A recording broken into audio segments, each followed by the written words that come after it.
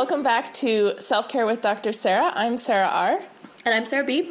And today we're going to talk about productivity. Yes.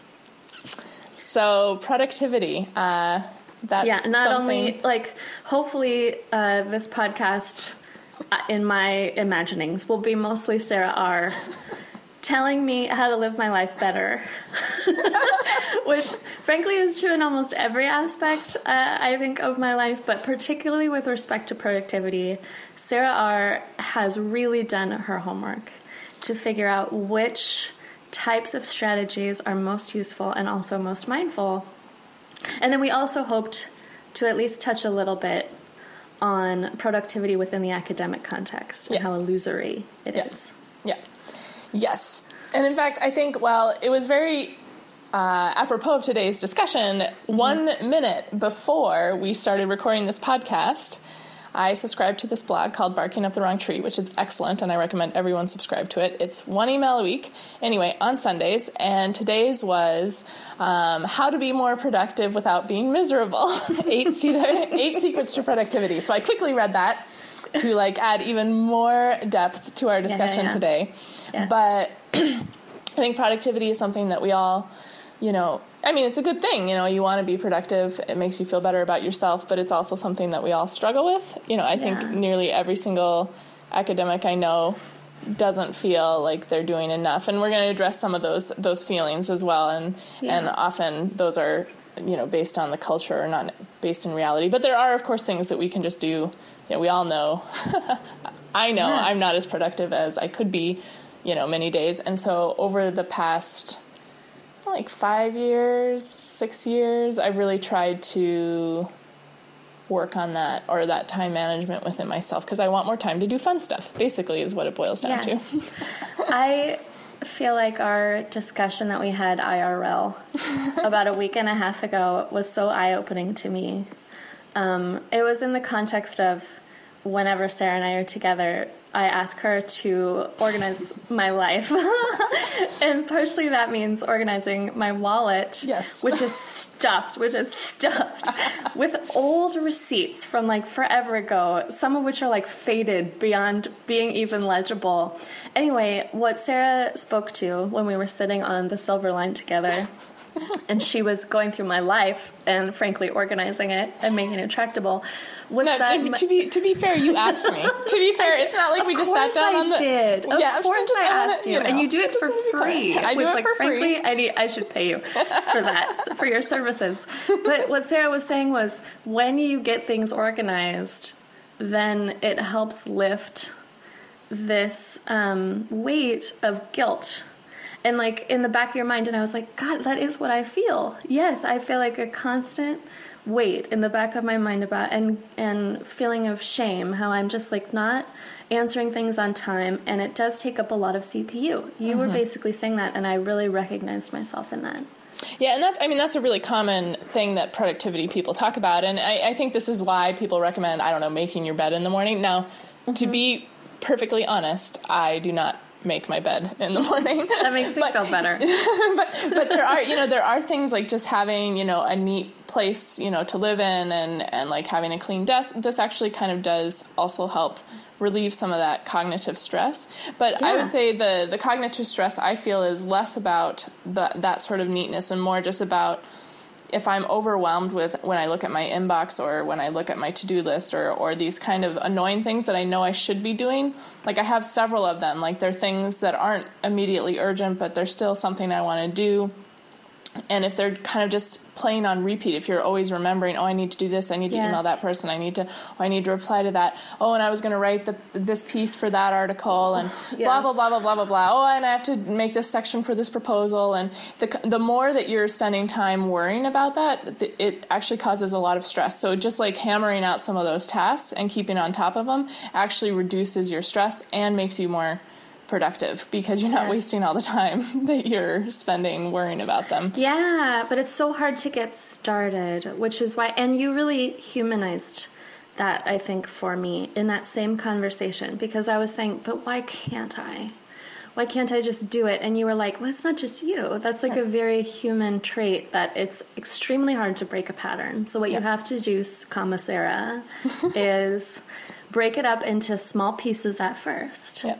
Yeah. You know, and also eat the frog. You should say what eating the frog is. Yes, eating the frog. So I've been eating the frog this week, and I feel very good about it. I'm so excited about that. But eat that frog is a concept that is out there on the internets, which you can definitely go and Google, and there's some really good blog articles about it. But basically, the idea is that I think we mistakenly sometimes think of ourselves as either having good or bad willpower, and that being like a fixed trait.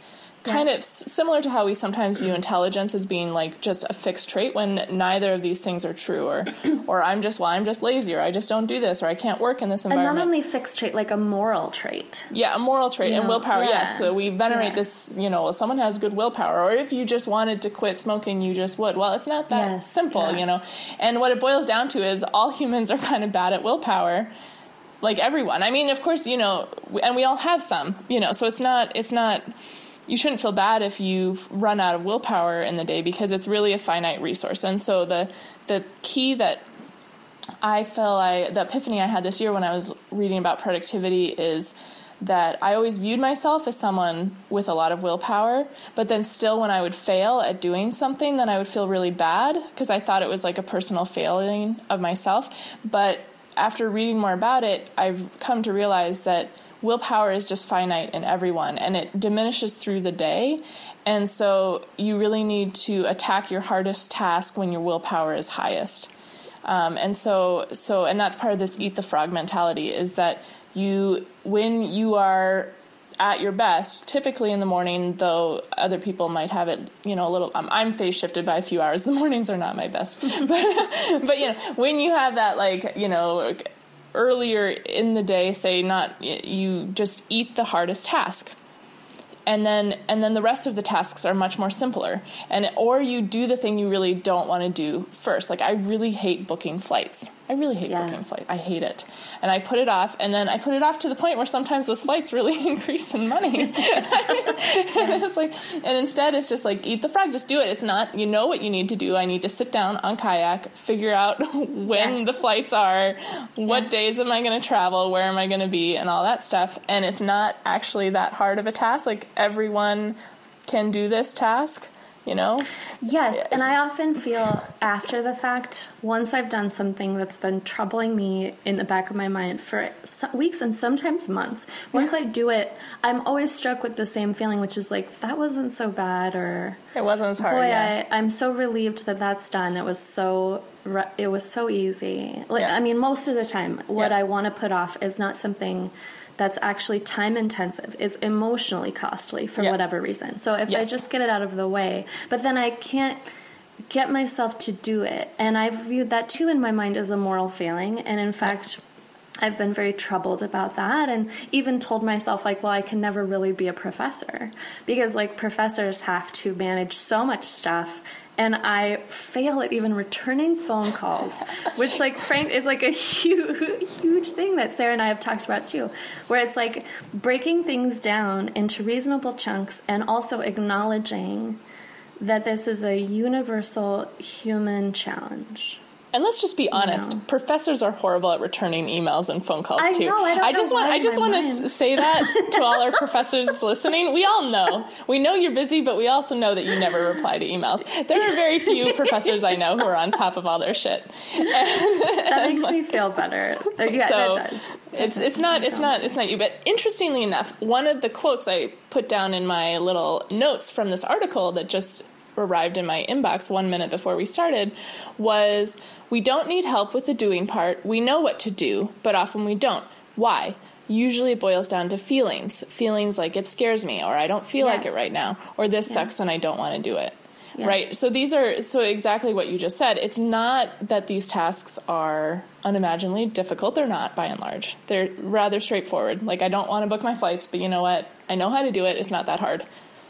And so we turn them into these mountains, and then they take up a lot of CPU power because they're worries in the back of your mind of all these things that you've not done, which is actually one of the things that this article talked about today, which is close worry loops. And so it's kind of the same thing as like eating the frog, but so if it and this will tie into something else that we're going to talk about, which is if it takes less than 2 minutes, just do it now.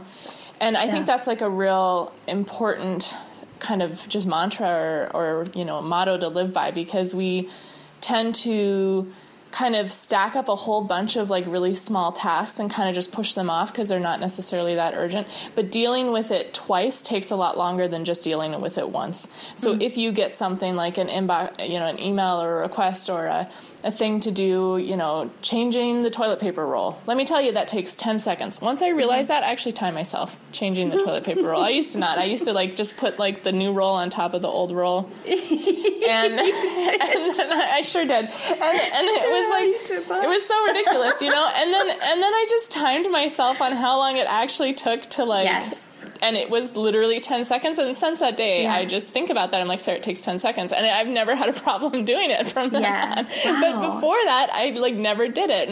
And so, I mean, all these little tasks, though, can like eat at your CPU power, your brain power, and then that makes it more stressful and more difficult to just kind of, you feel like you're constantly running behind and late and behind on this and, and sometimes truly letting people down, like not replying to things that you really want to reply or are important to that person or to you. And so just dealing with stuff, if it takes less than 2 minutes, the first time it crosses your path is almost always the best way to go about it. Because as you know, when you come across that thing a second time, it takes you a good 30 seconds or a minute to kind of figure out what it was again that you were going to do. And if you just did it the first time, it saves time. So you actually have more time in your life. The start of this blog, though, I wanted to share this because I love this quote. I've seen it a couple times, but the start of the blog, there was this definition: tomorrow, noun. A mystical land where 99% of all human productivity, motivation, and achievement is stored. That is how I think about it, though. I know. It's like, we'll do this tomorrow. That is how I feel about it. And I was realizing just recently, having talked about it with you, like, if I don't do it today, just shit will not get done. It won't get done. I'm really trying. And I feel strongly motivated, too, by the fact that there is a goal that I now have, a concrete goal related to a job that I'm gunning for, Sarah. I'm gunning for it. And so I've been saying to myself, all of my previously amorphous hopes and dreams, now they've kind of crystallized around a real goal. So now I'm like, now, Sarah, it is time to get your shit together. You are going to pull it together. And I have been just like really rallying based on all of your tips. Okay, so like if it takes less than 2 minutes, just do it. And that's like most emails. Yeah, it is. And right? I have been doing better. Yes, I have been doing better. And also just if it's unpleasant, just doing it. Yeah, eating the frog, especially when your willpower is high, when you're feeling like, you have the energy, do the hardest task. Whereas I feel like we often do the reverse, right? We kind of warm up to our day where we do like simple tasks when we first get into work.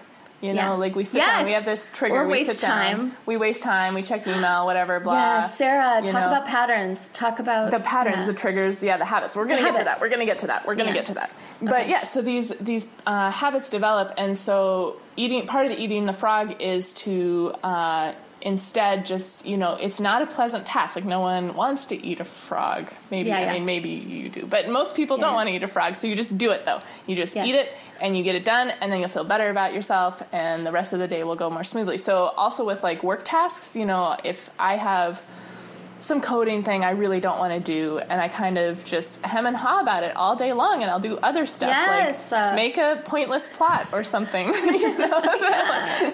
or do something else that's easy because we're kind of working our way up to it, but that's actually probably not the best strategy. The best strategy is when you first get in and you start working, do the most difficult task. Which goes back to, I think, an interview I did with Katya where we were talking about how she, when she sits down, she just starts working for an hour and a half or 2 hours or so before she checks her email. It's the very first thing she does. And the days that I've done that, let me tell you, have gone so much better than the days I don't do that. Wow. There's something about checking email in the morning which just sucks the life out of you. You know? It does. and I mean, you can check your email just to like on the way to work or something on your phone, just make sure there's nothing vitally urgent. But you know what I mean. We tend to sit at our desk, and the very first thing people do is often pull up in the email. It does absolutely suck the life out of me, especially if there's an email which I know will be tricky to answer or require more, and then it's kind of sitting in the back of my mind. Again, the CPU when I'm trying power. To work. Yeah. Yeah. So not checking it. You know who else has been talking about this more and more is Omoa, who we Omoa Shields, doctor, newly professor actually at UC Irvine, coming up. She's been saying, I write for 30 minutes a day. I just write for 30 minutes a day. And that's just like a goal that she has. I forget whether she's been saying that she does it a particular time of day, but it's like setting aside. Does she write like academic writing, you mean, or is this the free writing she's talked about before as well? I'm not sure which or if it's both. And maybe I'll ask her. Maybe she wrote something about it, but it reminded me of that when you were talking about Professor Papenegger. Yeah. About her strategies too. You know, it seems to be what I'm noticing is that it's a strategy of like really successful, cool young professors. So good. I wanted women professors too. I want to do that then. I want to be like them. It's true. It's true. Well, and also this goes back to let's talk about habits. So yes, please. Let's talk about habits. Habits. So again, this goes back to willpower. We tend to think of, well, if I just had enough willpower, I would keep this diet, or I would, be more productive at work, or whatever it is, stop smoking, all these things, exercise more.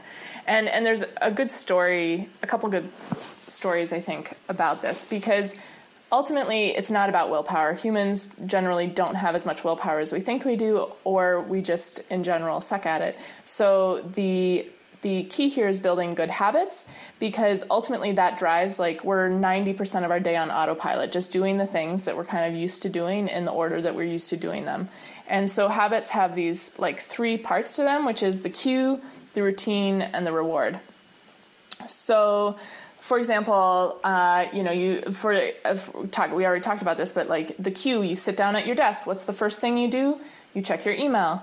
And that's the routine. And then what's the reward? You feel like, oh yeah, I got this email. Sometimes you read emails that makes you feel happy. It's kind of like scrolling the news feed on your Facebook. Sometimes there's a nice, interesting thing there, which keeps us coming back for more. It's like a slot machine, gambling. You're pulling that lever one more time to see if something fun will be there.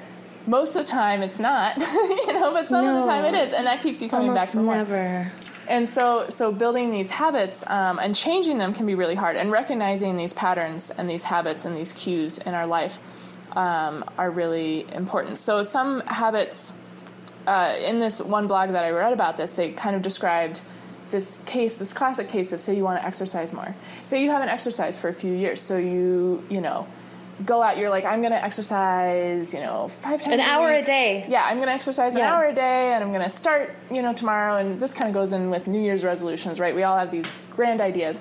And so they relate the story of this person who, goes and runs for 3 miles the first day, of their newfound goal to exercise. And then, of course, they haven't run for 10 years maybe, and so they pull a muscle, and then they're hurt, or they hurt their knee, or whatever. Or it's hard and you're sore. Yeah, they're sore, and then so then they're maybe injured because of this over-ambitious start. For the next few weeks, they're sore, and then by the time that they're actually able to run again, the habit's been lost because there was no habit there in the first place, and so it just kind of goes back down to as another failed resolution. And so what they say, the key is to build a habit and make it deathly simple. So deathly simple. Yes. So in the case of, starting an exercise routine, maybe it's your habit as soon as you get home, because you need that cue, link it to a time or a place. You walk for 5 minutes, and that is literally all you do. And it's something ridiculously easy to you. And then once you have the habit, you do that every day for 3 weeks. Once you have the habit, then you extend that 5 minutes into maybe running for 5 minutes, or then running for 10 minutes. And you build it up slowly, which is good also for your body as well as for this habit. The same thing they link to, flossing your teeth. floss one tooth, at night. Like if you don't floss your teeth, make it ridiculously easy. Like flossing one tooth takes like 2 seconds, and you just set up the habit. Like don't floss your whole mouth. And even though you'll feel ridiculous just flossing one tooth, because you'll be like, well, obviously I could floss like 2 teeth, Yeah. But the key is to set the habit up and do it with something that's so easy to accomplish that you can't fail. You're going to be able to floss the one tooth. You're going to be able to walk the 5 minutes, and that's going to instigate the habit in your day. And then once it's there, you just don't even think about it. Like I never think about flossing my teeth now because I just do it every day, and it's part of my routine in the evening. And then it's not this load on your conscience, but like once you, but it needs to be a habit in place in order for it to be kind of autopilot, and then it becomes easy. I've been starting to do that with checking my phone, which, like you're saying, with the slot machine mentality and so on, it's so rare that checking my phone, especially in the morning, contributes to a feeling of well-being. Yeah. It's mostly garbage. It's junk food. And it doesn't make my stomach feel good to eat it. So I've been making myself not check my phone for like 5 minutes in the morning. Just like when I wake up, don't check it until I've had a cup of coffee and read a book for like 5 minutes.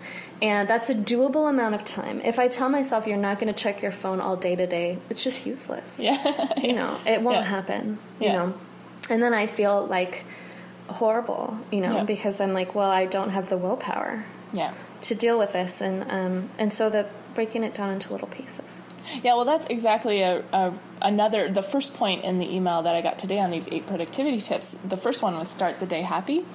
So how your mood is in the start of the day greatly influences how productive you'll be during the day and how you'll interact with other people, and all that reflects back, towards you. So doing something that makes you happy in the morning, whatever that is. I mean, it could be something not productive. It could be watching your favorite show or a funny YouTube video or whatever. Playing my guitar. Yeah, playing your guitar, reading a book, having a nice cup of tea, looking out at dolphins from your front window, as I often want to do. Just doing something that makes you genuinely happy at the start of your day. And this goes back to just happiness in general as being a precondition to success rather than the other way around. Yeah. And I highly recommend that book and TED Talk, The Happiness Advantage. It's amazing. But that's the summary of it, is people who are happy are more productive, whereas we tend to think of, that you need to be, successful and productive in order to be happy, but it's usually the other way around. So the very first tip is to do something in the morning, at the beginning of your day, which makes you happy. And I agree with the whole phone thing. In fact, I used to not have a smartphone until about 2 years ago. And then I've noticed myself fall into some of these very stereotypical patterns. Before I had a smartphone, I was very aware of how long a text was, like 160 characters, and I, would edit things to make them because I knew I was getting charged for every single one. And it wasn't like a conversation to me, but like each text message was very well Yes, I remember out. this period of time when you would be like, can't you combine your texts? Can't you combine your texts? You would be like, okay, sure. See you tomorrow. And it'd be like 3 texts, and I'd be like, Sarah, I'm getting charged like 10 cents for each one of these. Stop it. But then almost within the week I got a smartphone, I started behaving more like you with my texts. Mm-hmm. And I started checking my email before I got out of bed. Yes. And now I've made a commitment to myself to not do that, because like you, it never makes me feel good. I mean, it doesn't. Never. It's like checking Facebook. Yeah. It's probably 1 in 50 times, I would say, that checking Facebook makes me feel more connected to people, or better about myself. Like, even if I've received, to receive a really nice comment on something that really makes you feel connected. It's just so rare. It's all just so distracting. It's sort of distracting, and so it feels good for a moment. Yeah. But then it's like 30 minutes later. Yeah. What have I been doing with my life? It's a black hole. It's a black hole. It is a black hole, and we would know. Well, there's a great TED Talk about this as well, which talks about Facebook and all of these things. I mean, I think this was another kind of epiphany to me, is that all of these apps and whatnot are designed for you to keep you coming back, right? Like Facebook wants you to go and scroll through your news feed as often as possible throughout the day. And it's kind of this addiction gaming mentality, similar to slot machines and gambling addiction. We kind of have this now with Facebook, and it really is in some ways like pulling, a slot, and we're just wasting our time and our minutes, and Yes. That's the most important thing we have in life is time, even more so than money. So turning off notifications. Almost all apps have them on loud dinging opening in your screen by default, but you can go into every single app and like shut off the notifications, turn off the sound of the notifications, whatever it is, but like customize it, because that's not going to come prepackaged to you, because it's just not in the developer's best interest. They want you to get distracted by their app. And so that's like, just kind of as a tangential side note, I think something really important in today's world where we're really just kind of sucked into that, and recognizing for what it is. It's like really an addiction, that we should take seriously, just like we do with other addictions. Let's talk about, like, in particular within academia. You and I actually wrote an article together once about a trick that we had for productivity, which ameliorated a bunch of things that we think are harmful in the academic kind of narrative about productivity. So one of them is how illusory productivity is in academia. Mm-hmm. And we quoted a study from the Bureau of Labor Statistics. My favorite study. Which was related to, which we'll show the figure and tweet it and stuff, which shows how much people actually work as a function of how much they believe they work or claim they work. Yeah. And so, and I think that people have been explicit about that, even in astronomy, about how much you quote-unquote should work. I'm making the air quote sign. Like in that infamous letter from the University of Arizona that was like, you should be working 80 hours a week or something. I forget what it was, or like 70 hours a week. And this study found that people who say that they're working 70 hours a week are actually working 40 hours a week. So they're overestimating in conversation. I don't know if they're fooling themselves or just others, or if it's like a combination of both things, by 30 hours a week. Well, yeah, so I mean, it was so I remember the statistics pretty well on this. So what happened was they were working more than 40 hours a week. The people who claim they're working 75, they're working closer to like 50 or something. 50, so that's right. Yeah, so they are working more, so what it boiled down to is like, if you thought you were working less than 40 hours a week, often people were actually underestimating the time they put in. So people, who said, oh, I only work 5-10 hours a week, we're actually probably working closer to like 15, Yeah. And then that kind of changed, that the transformation point was around 40. So around people who said they were working 40 hours a week were on average working 37 hours a week when they actually counted it. And then it just got drastically more inflated very quickly, like almost exponentially as you went up to higher work. So like everyone below 40 was like roughly kind of within a few hours, close to what they were actually working. But the people who claimed they were working 75 hours a week were only working 50 hours a week. And so they were overestimated by 25 hours. Yeah. And pretty much no one works more than 50 hours a week. And it's like this illusion of work, yes, illusion. And you just can't, you just can't. Like, the hours in the day, you need to eat and stuff. It's like there's... Yeah. But if you didn't know that was illusory, you would wonder, why I am incapable of doing this, and therefore I cannot be an academic, if that's what's required of me. But the truth is that nobody's doing that. Yeah. No. And you and I have had conversations all the time about, like, I don't know, I've been like, I for sure work less than you, Sarah. I for sure work less than you. And you've said the same thing to me. Yeah. And so we decided to actually log the times we were working in a document that only you and I could see, with the exception of maybe like one or two friends who joined on. And so we actually were reporting. We were open sourcing. Yeah. Work done in the day. Work done, yes. And also being honest with one another, because what would be the point of not being honest with one another, and actually seeing how much other people work, which then made me feel more normal. I think the key here, too, is how people report work varies dramatically. So when I think of work, to me, as an academic, I don't think of time spent in the office, which is, I think, how the Bureau of Labor Statistics in the end actually calculated it. So, so I would even say that 75 hours is even more inflated, because that does not include all the coffee breaks and the checking email and all that stuff, because they're just reporting, I went in at work at 9 and left at 7 or whatever. Yep. And that was how that study was done, whereas and I know that within the day there's also the amount of hours you work. And so there's a couple ways to do this. And in fact, the last week or two, I recorded in a spreadsheet every minute. I didn't tell you this, Sarah, but I recorded every minute of the day. So I had a spreadsheet going. Oh, this would be too sobering. I don't even want to see my spreadsheet. I wanted to know, Sarah. I wanted to know. And so I didn't try to change my lifestyle, but what I did is I would have this running spreadsheet open on my browser, like a Google Doc, that I just put in, so say, for example, my alarm goes off at, 8:30. And then I catch the 9:12 bus. And so that first, 42 minutes is my morning routine. So I just put down 8:30 to 9:12 morning routine. And then from 9:12 to 9:20, the bus is always late. That's just waiting for the bus. It's kind of downtime that I'm not doing anything useful. Yes.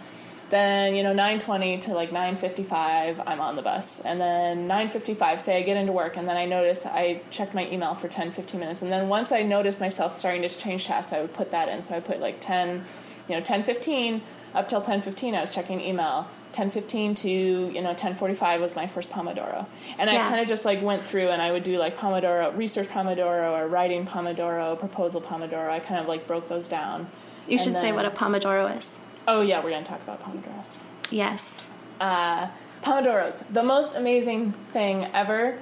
Go Google it if you don't know what they are, but it's the only reason why I graduated, I'm pretty sure. Pomodoros are there are at least 2 papers that would not have been completed if not for Pomodoros in my life, Pomodoros. They're the best because they're really good about also helping you eat the frog, I think. Because a Pomodoro is a period of 25 minutes. And the rules of the Pomodoro are unflinchingly rigid. During that 25 minutes, you shall not be distracted. You shall not be distracted. If someone, no text, no email, no Facebook, nothing. If someone comes in and talks to you, you can push them away. Do it.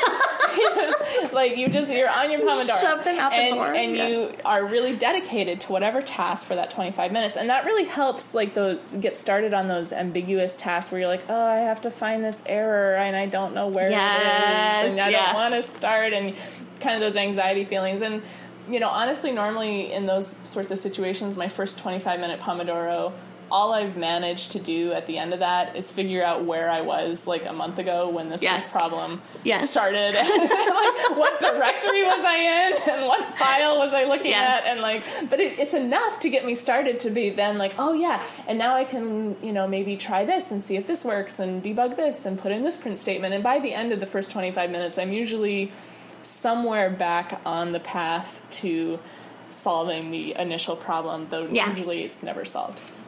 And so these 25 minutes can be very powerful. And then you take a 5-minute break. And this is also important. Everyone I've talked to about Pomodoros, they're always no, because I'm just in the groove now. I just want to keep working. I don't want to take the break. That's not effective. Because ultimately you burn out. You burn out super fast. Because, 2 hours later, you haven't taken a break and your shoulders hurt. And then you're just done, and you take a longer break, and you're done for, you're not productive the rest of the day.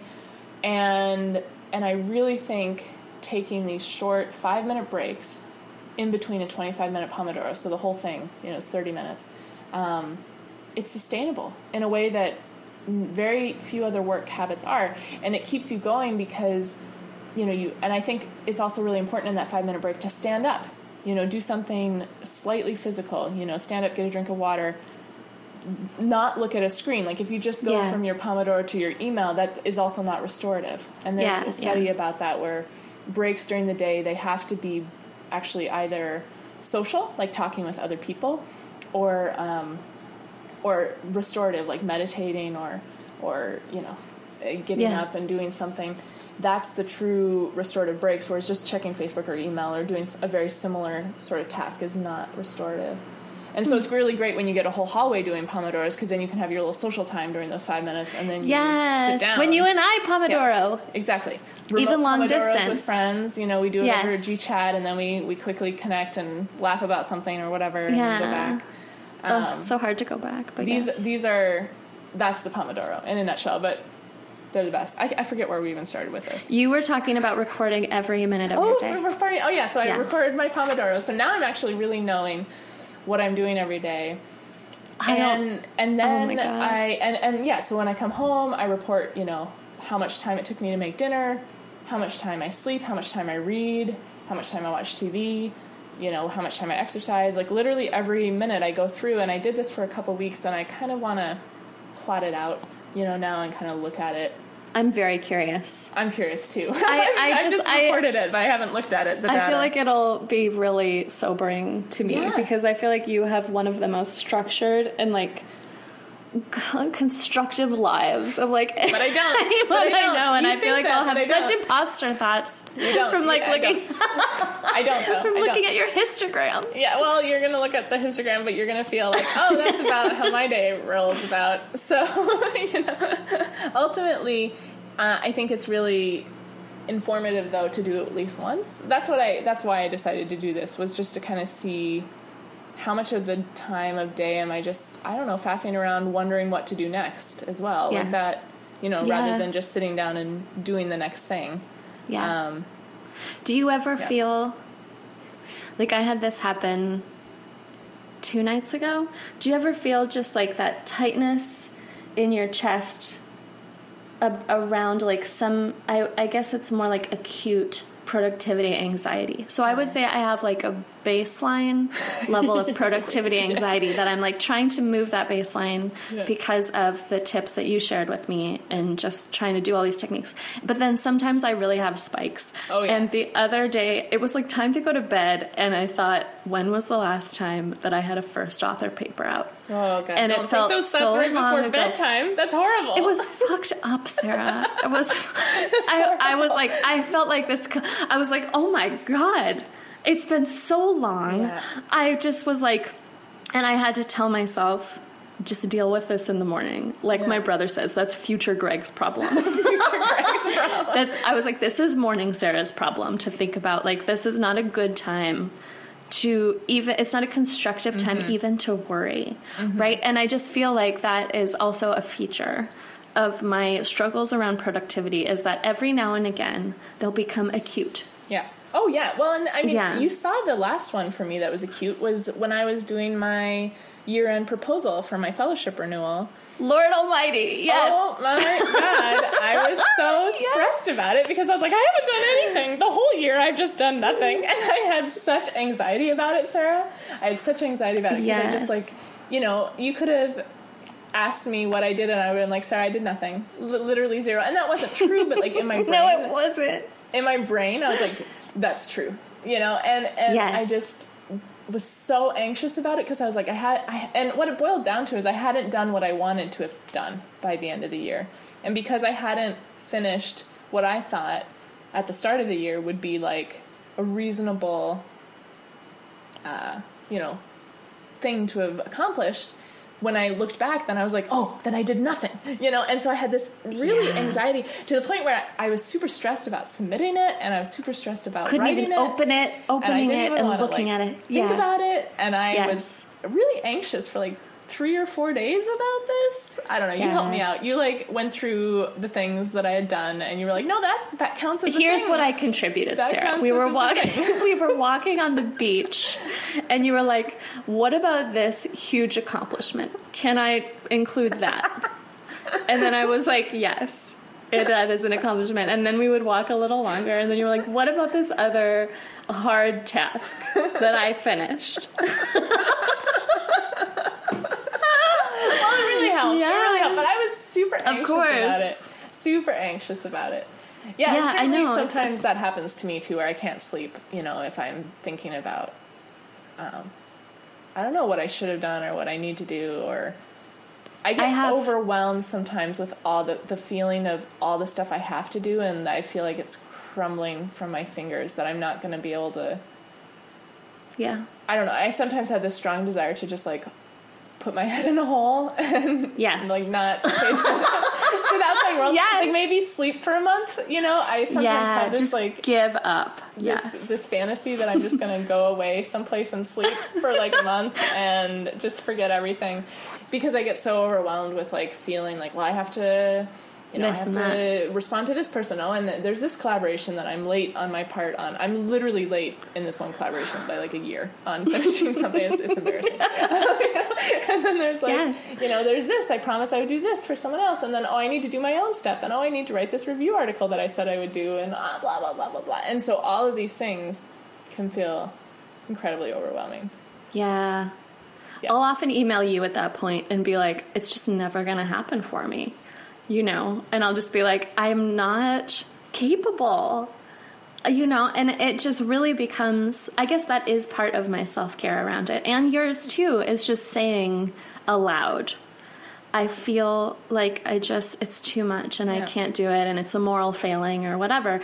And then having the other person observe you with compassion. Yeah.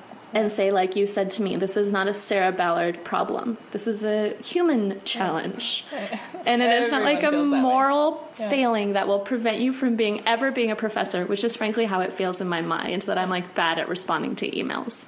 Yeah, you know, and I'm like, every professor is, but you, my friend, are going to be the professor who does respond to emails after your. Do you think, Sarah? Way. Do you think I'm getting better? I think you're getting better. I do. Okay. Well, so this was number 7 actually, and the thing that the email I got today was forgive yourself, and to talk to yourself as you would to a good friend who's feeling like they're not being as productive as they want.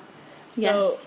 We often talk to ourselves, like you said, very harshly. Like, you're never going to be a professor. You're not, you know, even remotely competent. Yes. You know, a snail could make faster pace than you. So, you know, you might as well just, you know, everyone's going to find out you're the imposter and it's all over. But instead, like, try to forgive yourself and realize that, everyone feels this way.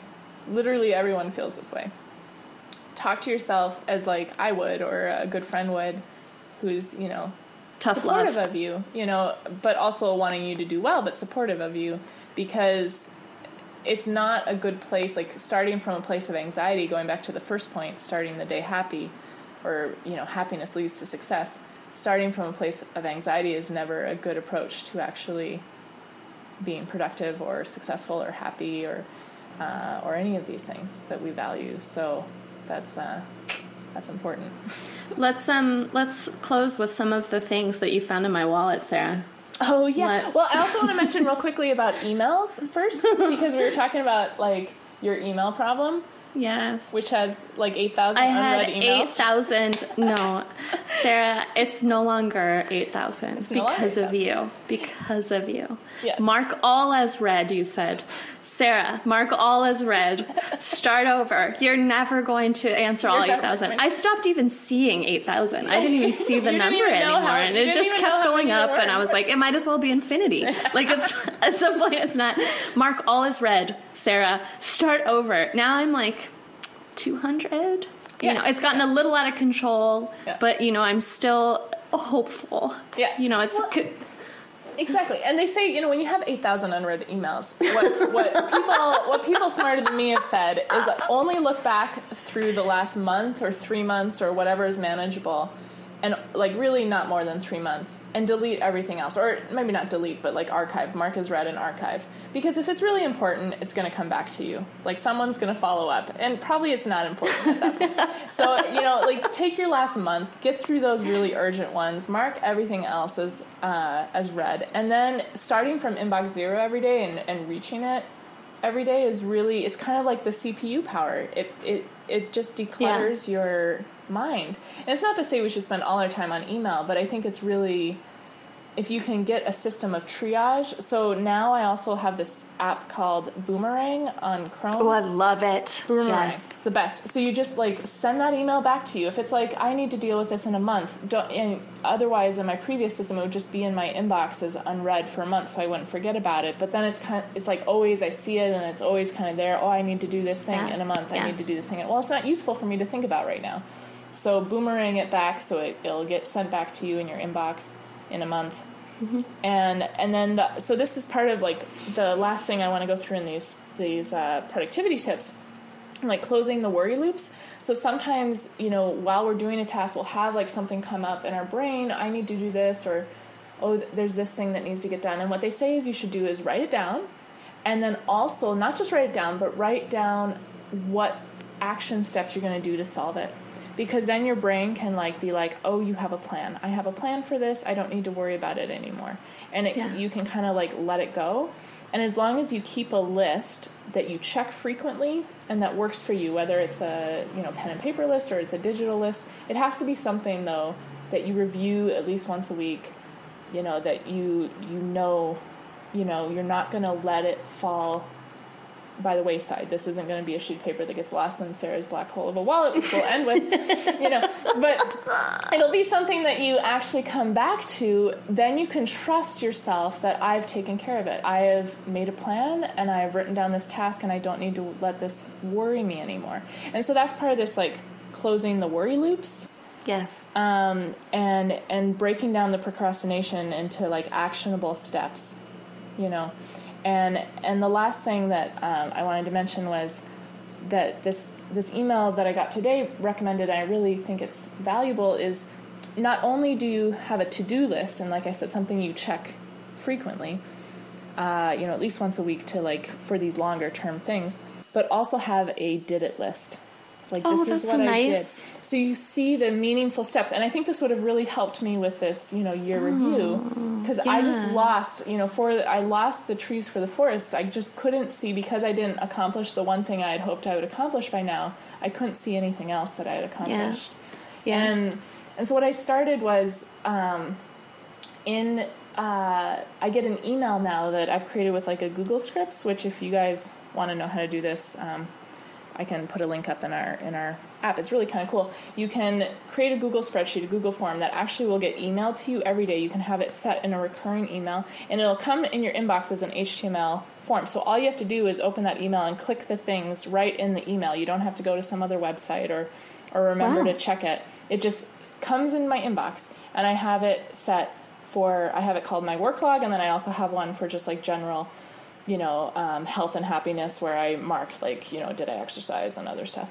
But with the work one, I have it just I write down how many Pomodoros I did that day, and then there's a little text box of what did I do that day, and I write down what I did, and then I write down, there's a little toggle answer of did I feel good about today's work, and I have yes, no, and meh or something like that. Yeah. And then I also put down, I distinguish the Pomodoros between research ones and kind of meetings and seminars and stuff like that, Yes. These things that are important but not progressing my research, kind of not that deep work that needs to happen to keep going forward.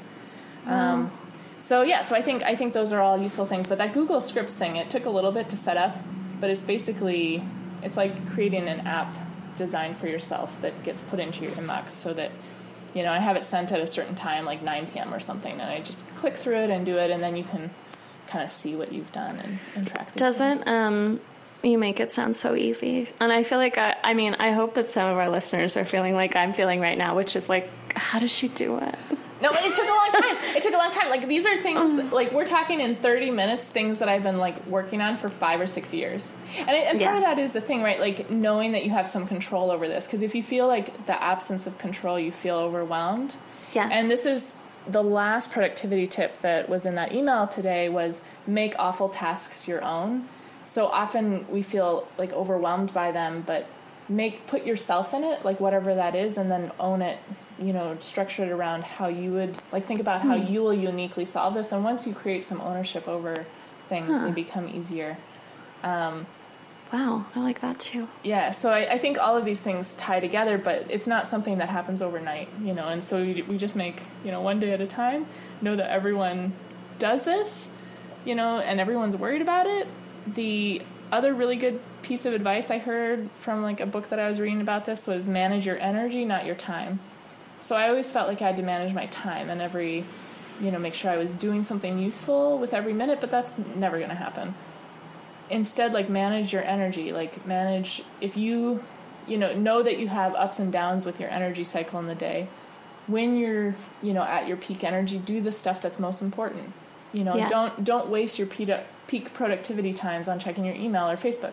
Put those in your down energy times, when you're not going to get anything done that hour anyway. Say it's, say 4 p.m. you're completely done, that's maybe when you should check your email. But maybe at 9 a.m. or 10 a.m. you're at your best. Now, I'm actually the reverse. I'm horrible in the morning, but 2 to 4 p.m. I'm really strong. So that's where I put my heaviest tasks, So I mean, just finding when your energy is and kind of being aware of that is, I think, really useful. Oh my goodness. It's just so much wisdom. Let's talk about your wallet, though. Let's talk about your wallet, because I love your wallet. Let's talk about your wallet and all the things. It's shameful. It's shameful. So some of the things that I just begged Sarah to let me keep. So she was like, this goes. It just goes. She has to have a very strong hand with me. Well, backstory, right? Your wallet doesn't even close. So every 3 years, every 3 years or so, Sarah's like, Sarah, you need to help me with my wallet because it doesn't close anymore. And then I'm like, okay. And we sit down and I take everything out of the wallet. And I'm like, do you really need these 3 Life Alive cards? I mean, there's 3 of them and they only have 1 punch each on them. How often do you go to Life Alive? Are you ever going to get to all 10? I begged to keep, and I mean, at some point she's like, "What is this? It's a receipt, but the ink is all gone. You can't even see the amount anymore. This goes. There's hundreds of dollars of receipts that you hadn't even reimbursed. I was like, what is this $122 receipt? And you're like, oh, that was for the colloquium dinner that I need to get paid back from May. It was from May or something. I'm like, you should probably submit that. It was, and I begged to keep a Post-it that had on it approximate Bayesian computation. That's all the Post-it said on it. And Sarah was like, what the hell is this? It goes in the trash pile. And I was like, I need that. I was going to look it up or whatever. Someone gave me that Post-it in February. It's that just my wallet is where ideas go to die. And you have to just print it. You were like, no. And transit cards Sarah, ID cards. Sarah was like, this, I'm sorry, I'm taking this. It was a mystery transit card of a city I could not remember. It turned out to be Chicago. And at the time I was like, no, I need that. It was $2 to get that. I'll have to, and you were like, you have $122 receipt. This goes, and you put it in your pocket. And I was like, okay, I'll tolerate her putting it in her pocket as long as it's not in the trash pile. Then 5 minutes go by, and she takes it out of her pocket, and I was like, I literally forgot I ever owned that. I had immediately forgotten that I ever owned it. Because of course I did. I never think about it. I mean, and you're also like, take this out of your, what was it? It was a reminder of an IUD from a placement of 2011. And I was like, I need that. And you were like, fine, you can keep this. It doesn't go in the trash, but it goes in a separate place. It doesn't need to go in your wallet. And oh, Sarah, what would I do without you? Yeah, I mean, you didn't even put the reminder of the Mirena that you actually needed on there when you did change it. I mean, it's like this reminder card was useless. It served no purpose. It was supposed to remind me of when the first one was, so I could count in intervals of 5 years. That was what was in my mind. It's not useful, Sarah. Google Calendar alerts, man. Google Calendar. You can set those 5 years out. That's what you. This is what it's like to be friends with Sarah. I think people are probably getting a sense from this, what it's like. Where I'm like, but I need it, and you're like, listen, there's a tool for this. And I've been using it for years, and that's why I'm the woman that I am today. And then you're like, oh my God, I'm just a slug of a person. And then you think, eventually I aspire to be like Sarah R. And gentle listener, perhaps you feel that way right now. And I'm here to tell you, you too can start to mimic the behaviors of Sarah R. and make your life better. It's like your wallet closes, which it does now, Sarah. You have to go tango dancing. I have to go to brunch. Let's sign off. Let's say you can visit us on Twitter. Yes. We have a Twitter, which is Dr. Sarah Care. That's plural, DRS. And our name is SARAH.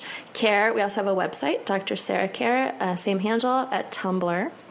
And you can send us an email at drsarahcare@gmail.com. If you like, please rate and review our podcast. That helps us a lot. Yeah. And send us anything by email that you would like us to talk about, or tweet at us, or, we love contact feedback. us in some way. We would love to hear from you. Yes.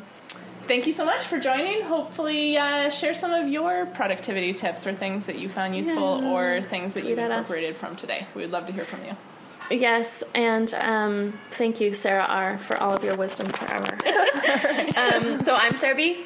I'm Sarah R. And thank you for listening. Self-Care with Dr. Sarah. Bye.